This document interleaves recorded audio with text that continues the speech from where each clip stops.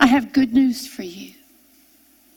I have good news for you. Some of you, I know, have messaged me. You're watching and you are sick. Some of you have been seeking after the baptism in the Holy Ghost, more than one.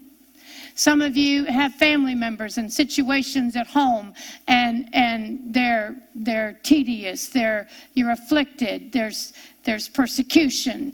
There's bad things happening. You know what? I have good news for you.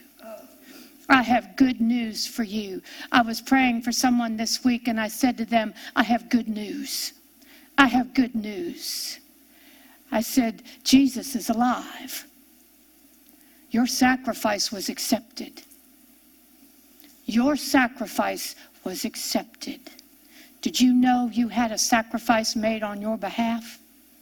Did you know that that sacrifice was accepted by the Father?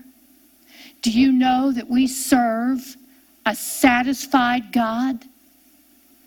Do you know that we serve a satisfied God? We struggle and struggle and struggle under the law in our hearts, trying to get to the point where God maybe will hear from us. He has already been satisfied. There is nothing more you can do to satisfy him. The only component missing is trusting in, adhering to, believing what he did, what Jesus did for you on the cross. That is the only thing between you and the answer to your problem. It is the only thing. If you, like I said, we are at Isaiah 53. I have been very blessed in some tough days these last couple weeks. I have been getting emails from women on my YouTube page, my YouTube channel, and on Facebook, and they have come up to me or written me and said, you know what, we've been watching you for years. And they said, Kathie, I got born again listening to your messages. I got baptized in the Holy Ghost listening to your messages. People I've never even heard of. People from all over the United States. I love it. You know, when there's days you think, are you doing anything? Am I doing anything? And then you get an email like that, and it's like, okay, I'm ready to go one more step. Now, Isaiah 53, verse 4. Surely, oh yes, we know these verses, but do we really know them? It says, surely he has borne our griefs, our sicknesses. Surely he has borne our sicknesses. Are you sick? There's where your sickness is. There's where it should be. It said, surely he has borne our griefs and carried our pain. Are you in pain? Jesus took it. Jesus took it. It says, yet we esteemed him stricken, smitten of God, and afflicted. But he was wounded for our transgressions. He was wounded for our transgressions. That sin that bothers you day and night, that's where it went. It went on Jesus. It says he was wounded for our transgressions. He was bruised for our iniquities. The chastisement, the punishment for our peace was upon him. It says, and with his stripes we are healed. All we like sheep. All we like sheep. Oh, how many times I've thought, this is everybody but me. This word says all. This word says all. This word says all we like sheep have gone astray and turned everyone to his own way. And the Lord, God, Jehovah, and the Lord God Jehovah laid on Jesus the iniquity of us all. The Lord God Jehovah laid on Jesus the iniquity of us all. Yes, that sin was laid on Jesus. Yes, what you have done, the Lord God Jehovah laid on Jesus. I love that verse in Hebrews. It says that the eternal Spirit, Jesus offered himself without spot, and then that eternal Spirit, he offered it to the eternal Spirit, and that eternal Spirit put your sin on that Lamb. Put it on him. Put it on him. That's what you trust in. That's what you look at. That's what you hang on to. That's what you expect. You know what? It says, who put Jesus on the cross?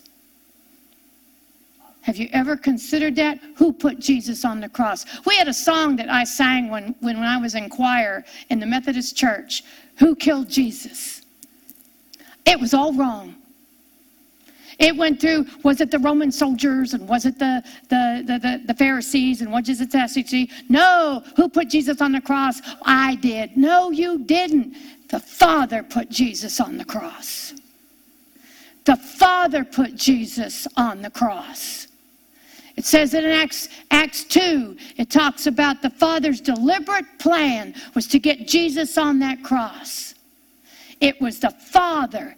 It was the Father that put Jesus on the cross. Why? Why would the Father put his own Son on the cross? Love. Listen, he did it out of love. The Father put Jesus on the cross out of love. Out of love. The Father put Jesus on the cross out of love. Out of love. Jehovah, God Almighty, put Jesus on the cross out of love for you.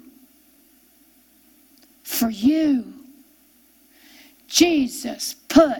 The Father put Jesus on the cross out of love for you. Don't ever forget that. I start my prayers now with, you love me first. You love me first. You love me enough, you put your own Son on the cross. You love me first. Now, we'll go back to Isaiah 53. Now, Isaiah 53, I want us to skip down to verse 10. We finished with the Lord has laid on him the iniquity of us all. Verse 10. Yet it pleased the Lord. There's your love. Yet it pleased the Lord to bruise him. It pleased the Lord to make him sick, is what that translates as. Make him sick. It pleased the Lord. It pleased the Lord to take your sickness and put it on Jesus. It pleased the Lord. It pleased the Lord to take your sickness and put it on Jesus. It pleased Jehovah. It pleased Jehovah. It made him happy that all your sin went on Jesus. It made him happy to put all your iniquity on Jesus. To put everything you've done on Jesus. It pleased the Father. He did it out of love. Jesus died out of love. Jesus bore your sins out of love. He did it for love. And he did it for love for you. It says it pleased the Father to bruise him. He has put him to grief. He has made him sick. When thou shalt make his soul an offering for sin, he shall see his seed, he shall prolong his days, and the pleasure of the Lord shall prosper in his hand. Verse 11, he shall see the travail. He shall see the travail of his soul and shall be satisfied. He shall see the travail of Jesus suffering for you and for me. He shall see that travail and he shall be satisfied. He shall be satisfied. We serve a satisfied God. Amen. We don't have to ask and ask and ask. He's already satisfied. Do you ever consider that? Our God is a satisfied God. What I told this friend, I said, there has already been a sacrifice for you. There has already been a sacrifice for you. You will not die. Somebody already died for you. Somebody already died for you. Somebody already sacrificed himself for you. And not only that, the sacrifice was accepted. The sacrifice was received. The Father is satisfied.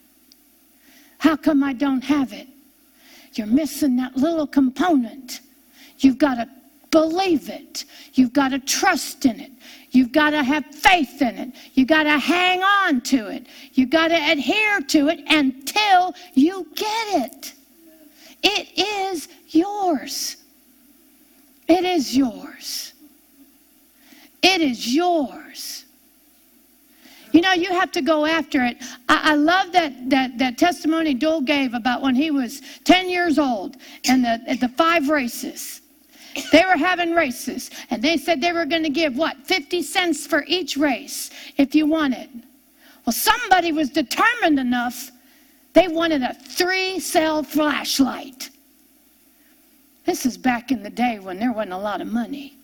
And somebody was determined to get that, and you know what they did? They ran. And they beat everybody 5 times. I think the last time you missed, you fell on the thing, or you didn't get the last one. You know what? He was determined to get it. That's what faith is. That's all faith is. That is all faith is. The determination to get it. Jesus called it the unjust judge. You go after it until it's yours because it's already paid for and God is already satisfied. He is already satisfied. You know, I want to go with one verse, Ephesians 2:8. For by grace are you saved through faith. By grace are you saved through faith. We forget that word is sozo, saved. By grace, you are born again. You didn't ask for it. You didn't deserve it. But Jesus paid for it anyway. But it doesn't stop there. By grace, you are saved. By grace, you are healed.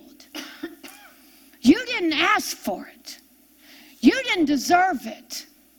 But Jesus paid for it anyway. He paid for it anyway. That's grace. Grace used to trip me up until I realized one day grace is on our side. The work Jesus did. Jesus did. The grace is to us. But Jesus did the work. By grace, you are made rich. You didn't ask for it. You didn't deserve it. But Jesus paid for it anyway. So it's yours if you will believe. If you will stick to it. If you will be determined and bang on the door like I do sometimes. I walk up and down this hall a lot so that I can keep an eye on Dole. I can hear him when he calls me. But I try, and I remember last week, I love it. I love it when you're full of the Spirit and you're like, do you hear me? I'm banging on the door. Did I get what I want? Yes. I got what I needed. Are you willing to do the same? You know, there's a couple out there that want the baptism in the Holy Ghost. Alika, are you ready?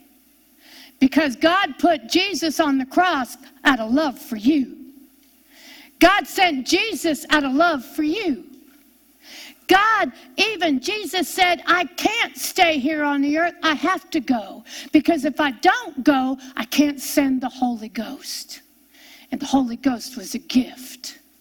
It was a gift. Jesus had to go so the Holy Ghost could come. And he had to go out of love for you, Alika. And he sent the Holy Ghost. That's the first thing he did when he sat on the throne. He sent the Holy Ghost. It's done. And he sent him. And you know what Jesus did for you on the cross, Alika? He cleaned the vessel. He took the sin. He took all the sickness. He took everything on the cross for you so the vessel's clean. You know what you can do with a vessel that's clean? You can put the Holy Ghost in it. Now I'm going to pray for you and anybody else that wants the Holy Ghost. Because it is there. It is a gift. It is given to you out of love. It was given to you out of love. The Father loved you so much, he sent the Holy Ghost. Jesus paid for it. It's a gift. It's a gift. Why? So you and the Father could commune. Now, Father, in the name of Jesus, in the name of Jesus who paid for it, Father, in the name of Jesus, out of love, fill Alika with your Holy Ghost. Out of love, fill her with your Holy Ghost. Out of love, fill her with your Holy Ghost. I thank you, Father, and anyone else, out of love, Father, fill them. Fill them, that's your desire. Fill them with the Holy Ghost now in the name of Jesus. And open your mouth while we praise God. Open your mouth, start praising God, and let that language of the Holy Ghost come out of your mouth and pray in tongues. Amen? Let me hear from you. Email me at the letters kd@kdwol.com. That's KD, Kathie Davidson, at kdwol.com. And visit my website to listen to the messages again or to download them free of charge at kdwol.com. Until next time, God bless.